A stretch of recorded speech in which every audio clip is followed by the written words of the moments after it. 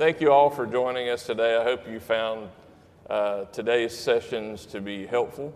Had a lot of good interaction with you today and got a lot of good feedback. So again, thank you for supporting us here at the association during our annual meeting.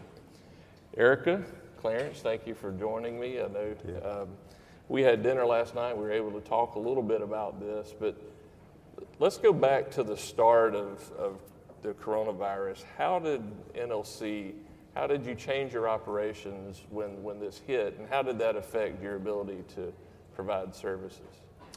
Well, first of all, Todd, thanks to the leaders here today, as well as my president, Kathy Maness from the National League of Cities, South Carolinian.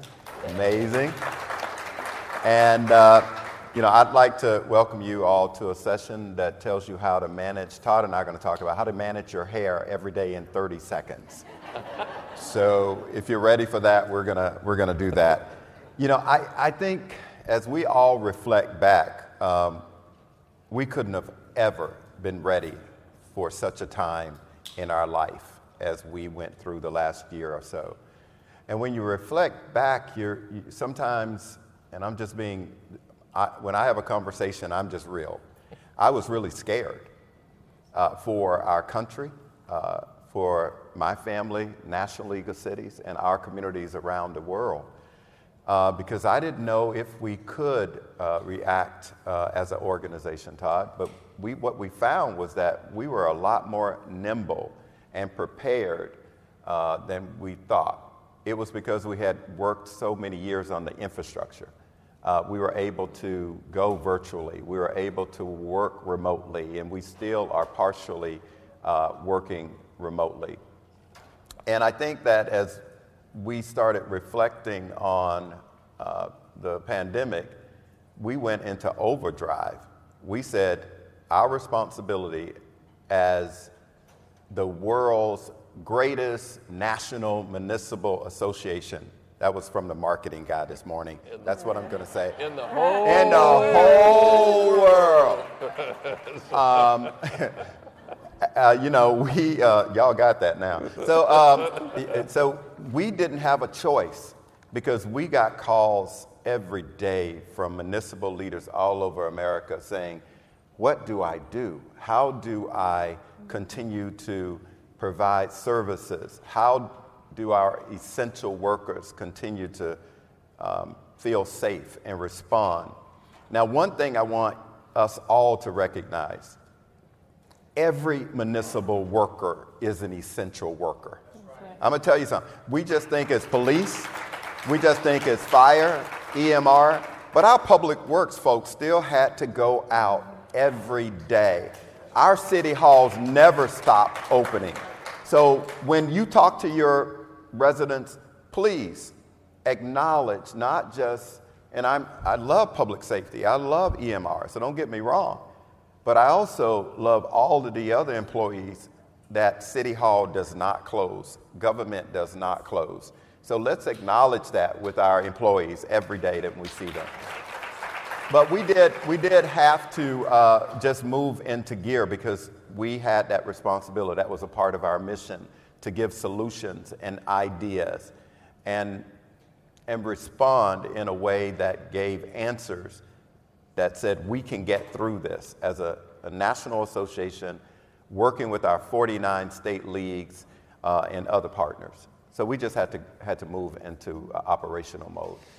So CARES Act passed. Y'all remember we're in ARP now, but we had CARES to begin with. And one of the biggest criticisms of CARES Act was that we couldn't use it for revenue replacement. Take us back through how the CARES Act passed, what the lessons were for that, and then how you approached your advocacy efforts for ARP. Yeah, I think as we look back on the CARES Act, it was a good first step. And I'm going to say that because I want everybody here to be clear.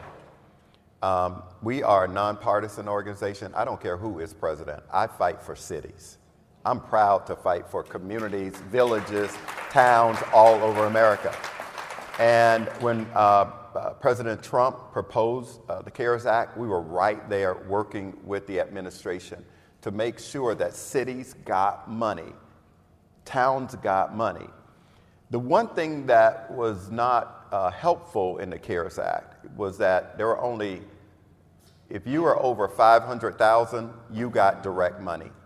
If you were under 500,000, you had to either negotiate with the state or the county. Now, when I was a young kid, you know, my parents gave me allowance. But when I became a man, I can do my own thing. And we are grown folks. That money should have come to every city, town, and village. Every mayor, every council should have been able to get. So that was the difference, because then you had to go and beg the state, can you please give me some money? The county, hoping they would share dollars with you. But they had issues as well. So they were afraid to give that money to you because they did not know whether they were going to need it. The state wasn't sure. The county wasn't sure. So there wasn't much sharing during the CARES Act. So what we learned was that when we got President Biden in office, we decided that this was our time, in the most historical time, to make a historical move. And we made the move to work with Congress and the administration, the senators, and said every city and town and village in America is able to manage and lead and know what gaps existed in their community and respond to those gaps by giving us the monies directly. We heard the stories, and it may not have been your city, because a lot of cities will tell me we did not have an impact. And I get that. But I've never been to a city that don't have poor folks. Never. I've never been to a city that didn't have a gap in terms of health care. I've never seen a city that did not need dollars to help you with your water and wastewater system. Now, if that's a city or your transportation issues in your city, now you may not feel as if you had an impact as a city, but the people in your community, there's some impact. And those dollars could be used in such a creative way to address those gaps. And what we found through the pandemic was this. We saw where there were existing gaps, especially in the communities of color. And so if it's jobs, if it's health care, if it's small businesses. You know, when I visited Lexington, they were doing creative things to help people, small businesses, during the pandemic by giving resources and monies to help people get and use the businesses. Now, you may say, well, we didn't have an impact. There were businesses in those communities that had impact. And so the ARP funds really is about equity as well. Figuring out, reimagining what can we do that we said we couldn't do before because we didn't have money. This is a time you reach deep and in a way that's going to reimagine your community, where you will be able to say, we are the best in the world globally. That's my vision. That's why I'm so excited about the dollars. Let's not just do things that we feel like we got to keep going over and over and replenish it.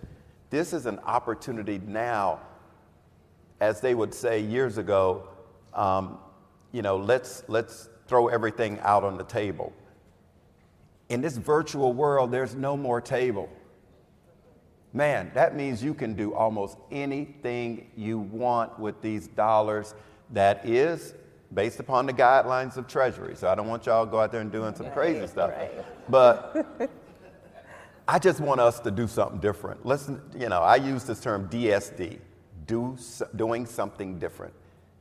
Just get a vision about this. I'm pumped up about this opportunity. I really am. I couldn't tell. Oh, yeah, I'm excited. One of the victories that I think that you had on the national scale was from CARES Act to ARP was advocating for lessons learned from CARES Act, send the money directly to our local governments. That was a victory in the bill, and that had never been done before. We in South Carolina are not the recipients of that victory yet, because we're struggling still as an association to get our state to draw down this money and send it out to our cities and towns. Are you seeing this across the nation? Are we unique here in South Carolina? What else are you seeing across the country? All but 11 states, and South Carolina is one of those states that have not pulled the money down. There are a number of states, in addition, have asked for an extension, and they've been granted a 30-day extension to work on a plan to draw that money down. And so, that is an issue, and it's difficult to watch that we've worked so hard, all of us in this room, to get those dollars. And I'm going to stand for a minute. Let me tell y'all something. Y'all need to be outraged. You need to come together. Now, you need to come together not as politicians, but residents of the state of Florida, and demand that the dollars that have been allocated. South Carolina. I'm from Florida. Oh, gosh. I'm from Florida. That's an old Florida mayor. Yeah, I'm a former mayor in Florida. So y'all, but in South Carolina, I hope that you will demand the respect that you deserve as leaders of your cities and towns. You demand the respect that as a mayor, you were elected, as a council member, you were elected by the people of your community to represent you and represent them. And I am so hopeful that when you leave this meeting, you are so inspired as one group, as one voice, committed in a way to write letters, to make calls, and to get your residents excited about this.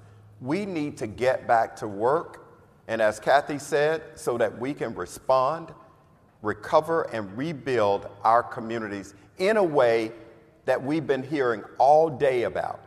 The marketing strategies, the reimagining how your community can be that place where your kids would want to come back.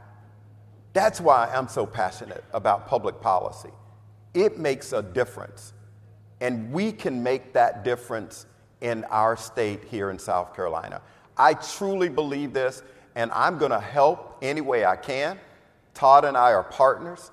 Erica works with our team, and we want to work with you. But it starts with us in this room as one state association with one message that says, release the dollars so that we can work in our community.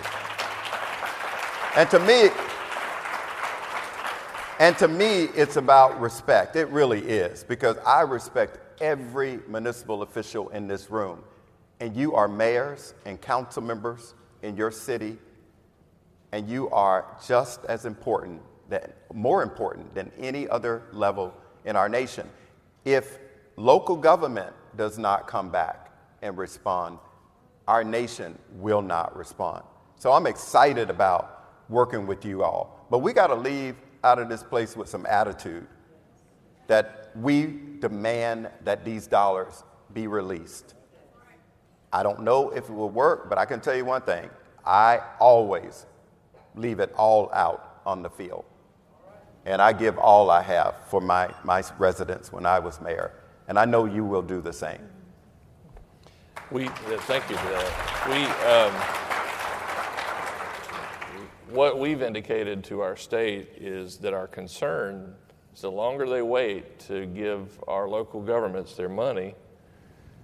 If y'all remember back during the American Recovery Plan back in 2008 under the Obama administration, do you remember how hard it was to find contractors to do the work because everybody had work? And the cost to do the projects rose. And if you look at the inflation that's going on right now, the longer we wait, the inflation goes up, there's a lack of contractors available. So what we end up with is about 75 cents on the dollar of what our actual allocation is. This is Erica Wright. She's on our staff, one of our newest members in our advocacy team, and she is involved in our federal work that I mentioned this morning, and so she has become the staff guru of ARP. So Erica, take us through how you've been working with NLC, and then we're going to start transitioning into your slides, because I know you've got some information that these folks are waiting to hear. But Sure. Thanks, Todd. I'll take it back to when I started. I'm fairly new to Columbia and the Municipal Association, about a year in. I moved from North Charleston to Columbia, and yes, I heard you. And it was the middle of the pandemic, the middle of it. And so the need for us to have those direct relationships with our congressional delegation was key, and that's something that Todd tasked me to do. And so the first person I reached out to is Irma, and Irma is on your team, and she leads up your federal advocacy team. And that ability to be able to have that direct relationship with all of our congressional members, with our 2 senators and their staffs, as well as NLC, has been key. I am a cell phone user of Irma, and I am unapologetic about it. And so we share information. NLC has done a great job of distilling the information to us, and we share it with you. So if you've been on our website, you know that every update that we get from Treasury is on our website. All of the information that you need right now, the to-do list, we sent that out via email for those, those 17 metropolitan cities. We sent that out to you directly because we knew you were getting your funds in a direct manner. We used a podcast. Anything that we can do to get the information out to you, we have done that. And I was told by our communications team that our ARP podcast is like the top producing podcast of the Municipal Association. So thanks for listening. But our job is to use our listservs, to use our website, to use our emails, to communicate to you what we're getting from our congressional delegation, how we're working here at the State House, how we're advocating on your behalf, both in D.C. at the State House level, and communicate that with you. And it's a two-way street. I feel like I've spoken to half of the people in this room, either by phone call or email, and we need that to continue. So if you have questions, please filter them to me. If I don't know the answer, y'all already know me by now. I'm going to get it. I'm probably going to call Irma or somebody, but I'm going to get it. And that partnership that we have, that the Municipal Association has with NLC, I think is vital, is key, and something that you all should be proud of. Thank you. I'm going to change things up on the fly here. Dangerous. Let's go ahead and let Erica get into her slides. I told you earlier we were going to step down. Let's stay up here. Yes. Let's get through this, because I'm guessing there's probably some questions in the audience. So if we could have some time to free up and allow some questions for you, I think that would be excellent. Okay. Well, I'm going to stand for this. I know and I'm going to ask you to bear with me, because there are varying degrees of understanding when it comes to the American Rescue Plan. There are some of you that have heard me talk about this in Columbia. You've heard me present on this in Myrtle Beach. You've been on conference calls that we have had. And then there are some of you who may just be learning about the American Rescue Plan.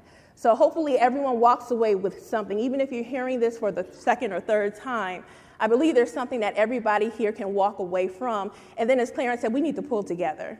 And we're going to give some ideas on how we can do that. And so what we're talking about, the American Rescue Plan, is huge. It's that $1.9 trillion federal piece of legislation that was passed in March of this year by President Biden. And it touched so many lives in so many different ways. Many of your residents received the $1,400 stimulus checks. There's so many pieces of the American Rescue Plan. But what we're talking about is this local fiscal recovery fund. And thanks to the advocacy of NLC, every city and town in South Carolina is going to receive an allocation from this. Some of you already have had your allocation, and some of you are waiting for yours. So the way, and I got this question today, so I'm going to break this down. The way that the legislation divides cities and towns is in 2 buckets. You're either going to be a metropolitan city, and we have 17 of you in the state of South Carolina. As a metropolitan city, you were classified that way because either your population exceeds 50,000 residents or you qualify for and accept CDBG funds. Even if you defer your entitlement status and have less than 50,000 residents, you are deemed a metropolitan city for the American Rescue Plan. And so those allocations, as you can see here, are based on population, your housing instability, and poverty. But as a metropolitan city, you were a direct recipient of ARP funds directly from the U.S. Department of Treasury. That means you were able, if you haven't already done so, I believe all of you have pulled down your first tranche of funds, but you were able to go into the Treasury submission portal, request your city's portion, and now you have access to that. The other 254, known by the legislation as non-entitlement units of local government, we are still waiting on those funds, and I'll get to that in a little bit. You can see what those allocations were based on. Very simple formula here. I can't say that the formula for metro cities was this easy, but we've done the work for you. If you go to our website, we have your allocations listed on our website. Small caveat, you can only at this moment get 75% of your last pre-pandemic budget dated January 27, 2020. So even if you see your allocation there on your website, you're going to cap that at 75% of that budget. All cities and towns, and I've been talking a lot with you about this, you're going to see a number, whether you're a metropolitan city or whether you're a non-entitlement unit of government, you're going to get your money in two payments. The first, as soon as you pull it down, if you're a metropolitan city, or as soon as South Carolina releases your funds. Your next tranche, is what the legislation is calling it, will come to you 12 months later. So as you're looking at what can I do with these funds, remember you won't get it all in one payment, but it'll be broken in two. Reporting is required, and we'll get into reporting in a little bit, and then your funds must be obligated by the end of 2024 and spent by the end of 2026. So many of you are making your plans, you're asking how are we going to spend this money. We've got some help for you here. We sent this information to you, but I wanted you to see it just in case you particular have not seen it. These are documents that you're going to need. Non-entitlement cities, this is mainly for you. Metro cities, you've already done this to draw down your first tranche of funds. All of this is on our website. We sent this to you via email, and I know that you have it. I get calls from you. I have my Dunn's number. I have my Sam's number. Erica, what do I need to do? And that's what we're going to talk about as we conclude this presentation. The question that everybody wants to know, and I know that you hit this too, is allowable uses. And I'm going to kind of change the game a little bit. I think we have a really good way, as helpful as it can be, understanding that there still are a lot of questions with how to utilize these funds. But I think, what is a good tool to help you measure what you want to spend your money on against what's allowed in the rule that was released by Treasury. So first, let me do this plug. The information released by Treasury is vital. Everything is on our website. I would highly encourage you to read it. The interim final rule, and I say interim because it's just that. Treasury produced they had 60 days to produce rules for the American Rescue Plan. On day 59, we received the interim final rule, and that's exactly what it is, it's interim. Treasury was receiving comments from cities and towns. NLC did a great job of sending letters on how we wanted to see the final rule shape up. So it's interim, but it is going to change based on those comments, and I'll talk about a few of those. I read that letter, and I thought it was brilliant. So frequently asked questions. I tell the story, I went into a conference room just to separate myself from computer and email, and I just read through everything that was produced from Treasury, only to get back to my office, and there was a new wave of information that had just come out. So we went right back to the conference room and did it again. But this, I want you to really pay attention to the frequently asked questions. Those are the questions that you are submitting to Treasury. We have the way for you to do that on our website. The questions that you ask, and if I don't know the answer, I email Treasury, get the answer, tell you, and then those appear in the frequently asked questions, so those are important. Your allocations, they're on our website. Reporting and compliance guidance, that came out about a month and a half ago, and that is going to be the key right now for your allowable uses, and of course, our website. Funding, what is this money for? These are your objectives here on the screen. This is the American Rescue Plan. It is to help you recover from the COVID-19 pandemic. So your expenses will need to fit into one of these 4 objectives, okay? So what does that mean? If you looked at the reporting document, it's a 34-page document that came out from Treasury about a month and a half ago, and it's going to walk you through how to make your reports. But here's the thing. Every expenditure that you make using ARP dollars is going to have to fit into one of these 7 expenditure categories. This is it. And I'll take a caveat. I do have some information on reporting that's really going to help you, but we are still waiting on some information from Treasury that will be released before your first report is due. Metropolitan cities, heads up, your first report is due next month, August 31st. But we've got you, NLC's got you, and we're going to walk you through what you need to do. So these are your expenditure categories. Anything that you're looking to do needs to fit, and you need to be able to make the case in one of these 7 categories. Now, once you look at the 7 categories, there's going to be subcategories. So I took infrastructure, for example. Once you select infrastructure, there are going to be, and under infrastructure, there are 17 subcategories. You are going to need to be able to trace that expenditure to that subcategory. So for those asking, is this an allowable use? Is this okay? I would highly encourage you to pull up that reporting and compliance document and see if your expenditure that you're looking to do aligns with one of these expenditure categories. Now, because we're sticking with infrastructure and we went here with water, you know that infrastructure in the American Rescue Plan is water, sewer, broadband. Well, the question is, how do I know if what I want to do with water aligns with one of these subcategories? Well, that's where the interim final rule comes into play, because it lays out the rules for each category. And here, projects that are eligible under the Clean Water State Revolving Fund and that Drinking Water State Revolving Fund are eligible. So when you go onto our website, there's a link to the EPA, and the list of those projects are there. We do think that this list is going to expand thanks to NLC's comments, and we'll keep you posted on that. Ineligible uses of funds, these are here. This is what right now you cannot use your ARP dollars for. You cannot use it to offset taxes, pensions, debt services. But one thing I do want to say and really lift up the NLC, one of the expenses or one of the ineligible uses of funds is to place it in your savings account or your rainy day funds. Well, NLC made the argument that many of you had to pull from your rainy day funds.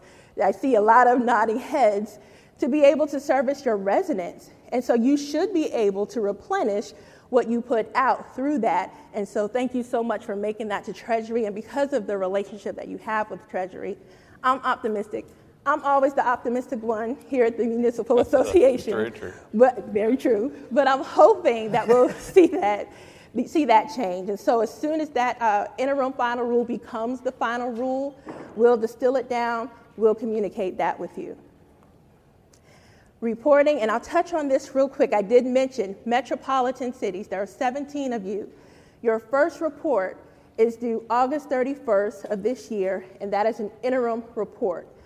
You are going to report on categories at the summary level. Those same 7 expenditure categories, you're going to summarize what you spent. I told y'all this before, even if you haven't spent anything, note that. Go ahead and say we haven't spent anything yet. Even if your report is 0, that's better than letting that deadline go by and you have not submitted anything. Treasury about 2 months ago did a series of webinars for how to utilize or how to submit your reports, and that was only for metro cities. And we communicated that through our listservs. If you are not active with the MASC listservs, please don't leave here without seeing a member of our staff. It's a great way to communicate with each other based on your roles within your municipalities, but also a great way for us to share information with you. So those webinars happened. They were only for metropolitan cities. Those Treasury will do webinars for non-entitlement units of government, and as soon as we have the dates on that, we'll also share those with you. But one of the things that we noted through those is that Treasury owes us, and they promised that they'll get it to us, is a user guide. So your first report is August 31st. How do you submit that? And we're sure that we'll get that user guide shortly, and we'll share it with you and walk you through it so that you know what you need to do to submit that first report. Non-entitlement units of government, there's no interim report needed. Then the P&E expenditure report, that's the project and expenditure report. That's always going to be due October 31st, and that includes this year. And they broke that down, so metro cities who received more than $5 million in ARPA funds, you're going to need to produce this report every quarter.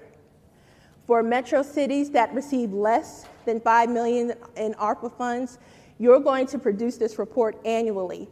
Non-entitlement units of government, so will you. And so we'll have information on how to do that.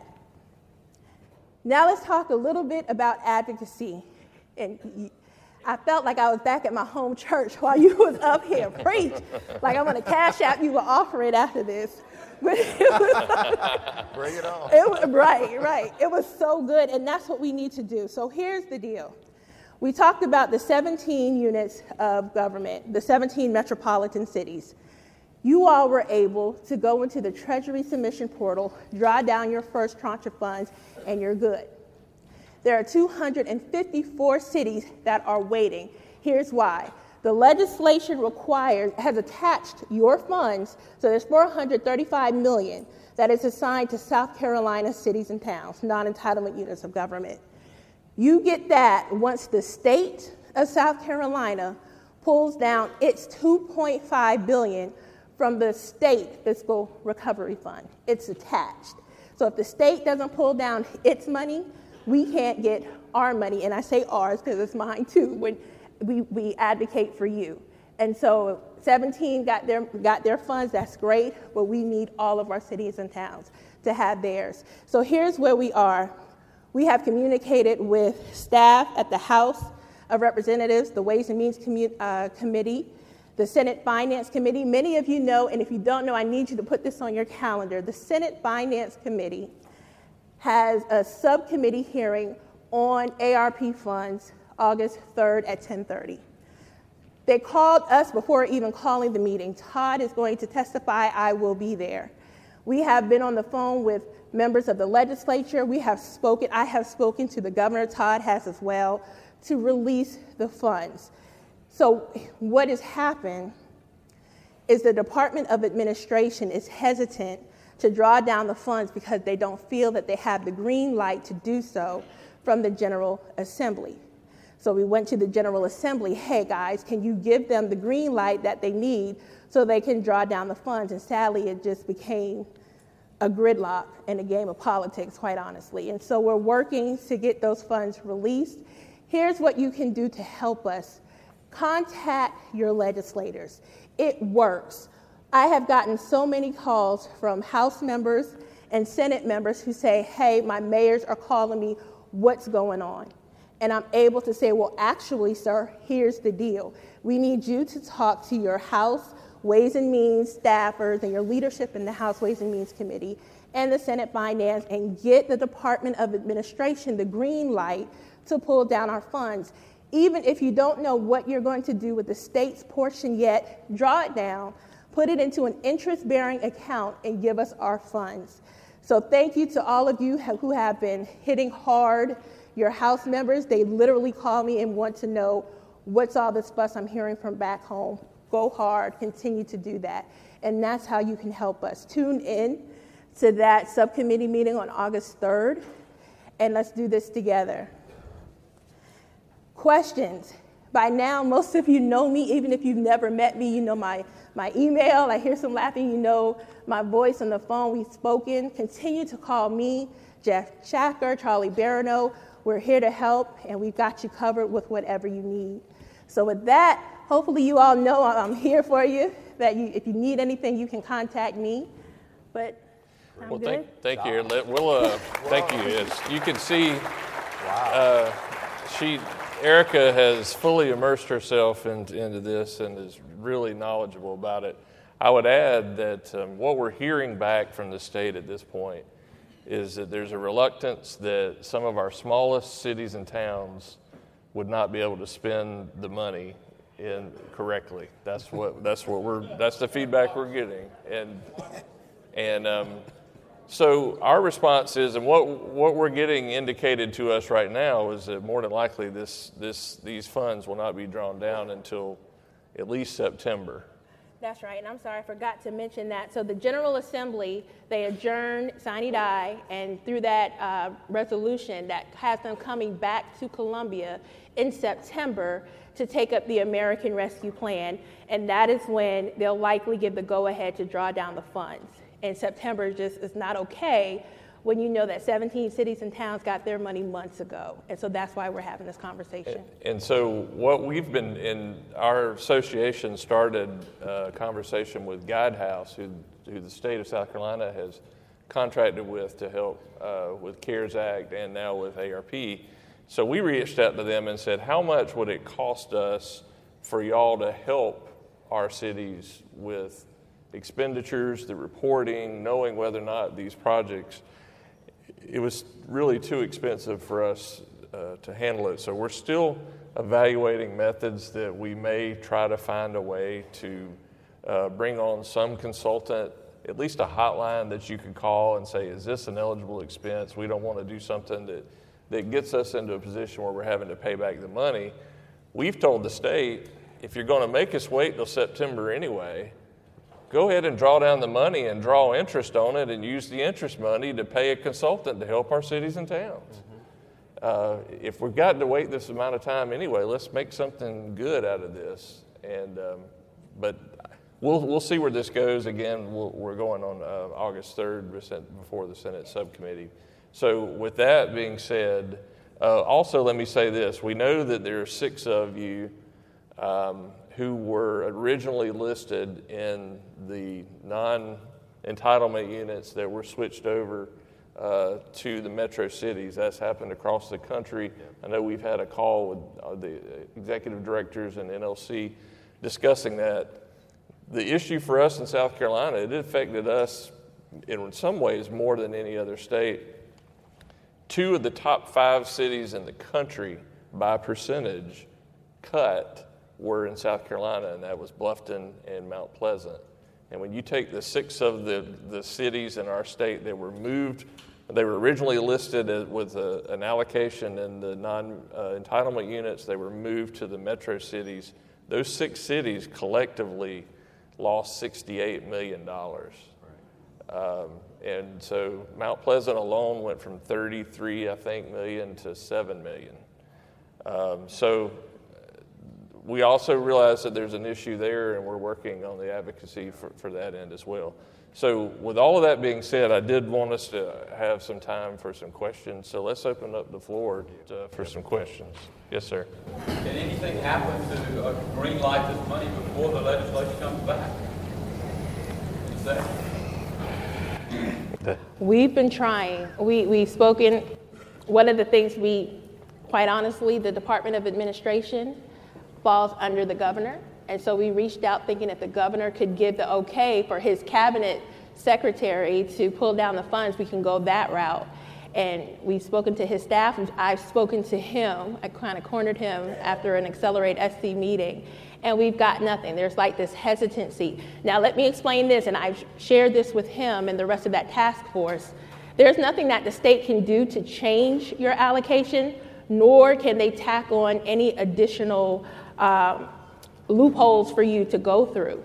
Here's what I do think is happening. Treasury is requiring states to do a lot to distribute those funds to you.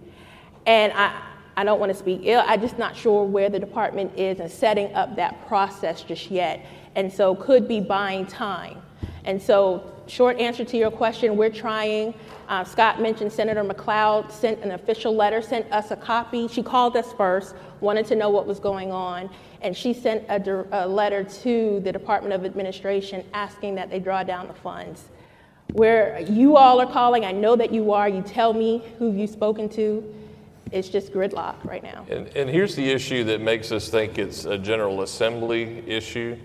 The Department of Administration, as Erica indicated in her slides, the ARP, your allocation is limited to no more than 75% of your annual budget. So there is going to have to be some type of certification process when you draw down that money that you're not getting more than 75% of your annual budget. The state is intending to contract with Guidehouse, as they did under the CARES Act, to use them with the portal to certify that 75% threshold. The problem with that is that until the General Assembly acts and draws down that money, the state can't contract with Guidehouse.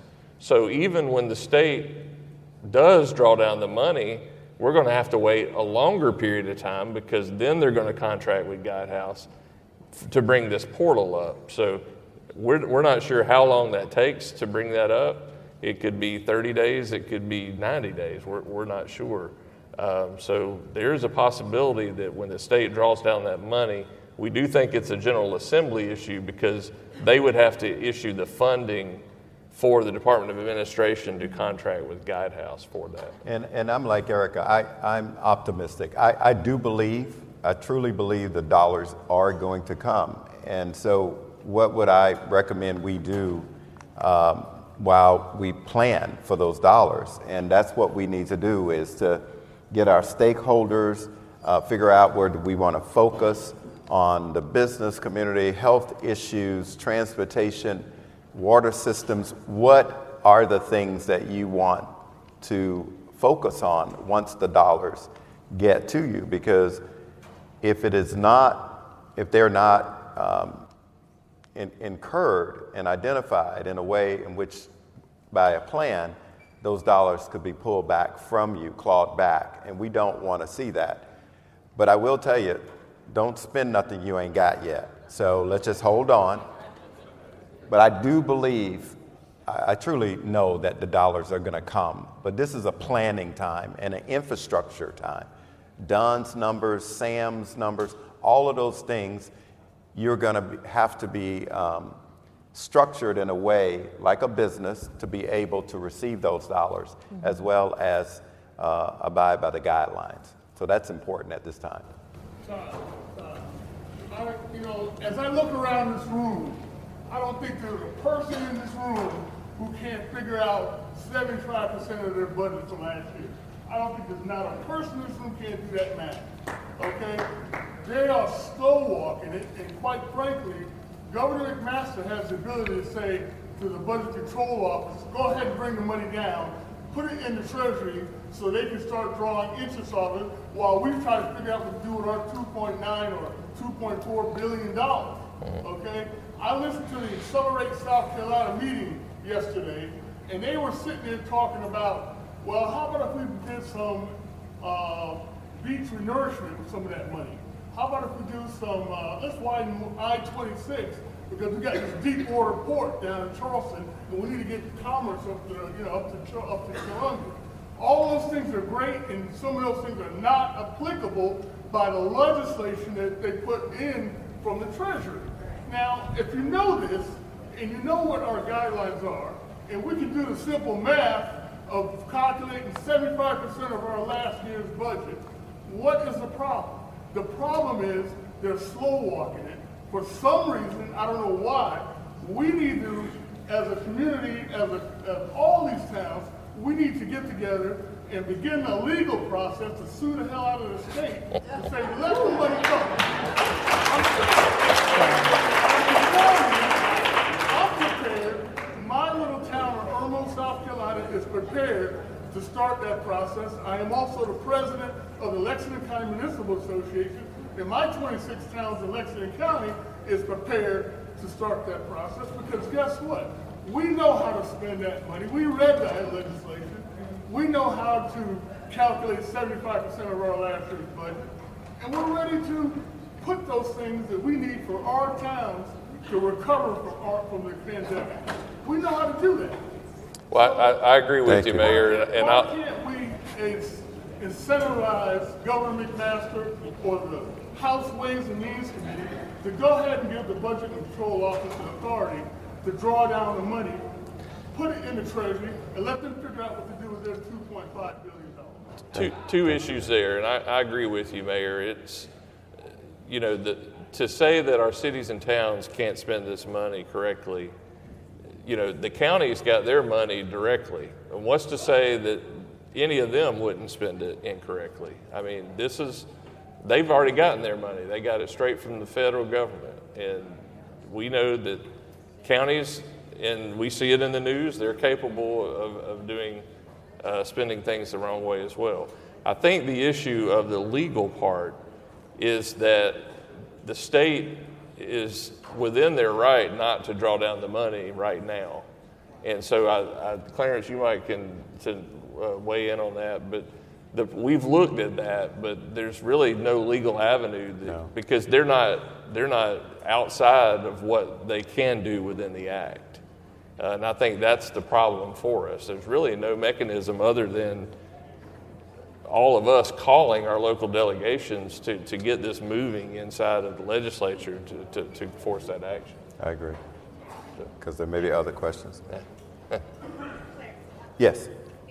If we are NLC member cities, what additional support are you guys prepared to give us on the reporting and spending money? Please repeat the question. Yeah. Yes. Councilmember Tamika Isaac Devine, has asked the question: if you're an NLC member, what additional benefits do you get? First of all, thank you for that softball. I want everybody to join the National League of Cities, so that's an easy one. Right now, I'll be honest with you, I am working hard for all of the cities and the towns so that we can use this formula again. It is a historical formula that every city and town in America is going to get some level of dollars, whether it's Norway or Sally who gets 150, 160,000. That may sound like not that much money, but that's a lot of money for those two mayors who I spoke to. Or, we met with the mayor of Hilton Head, who is going to get about, Kathy, $5.2 million?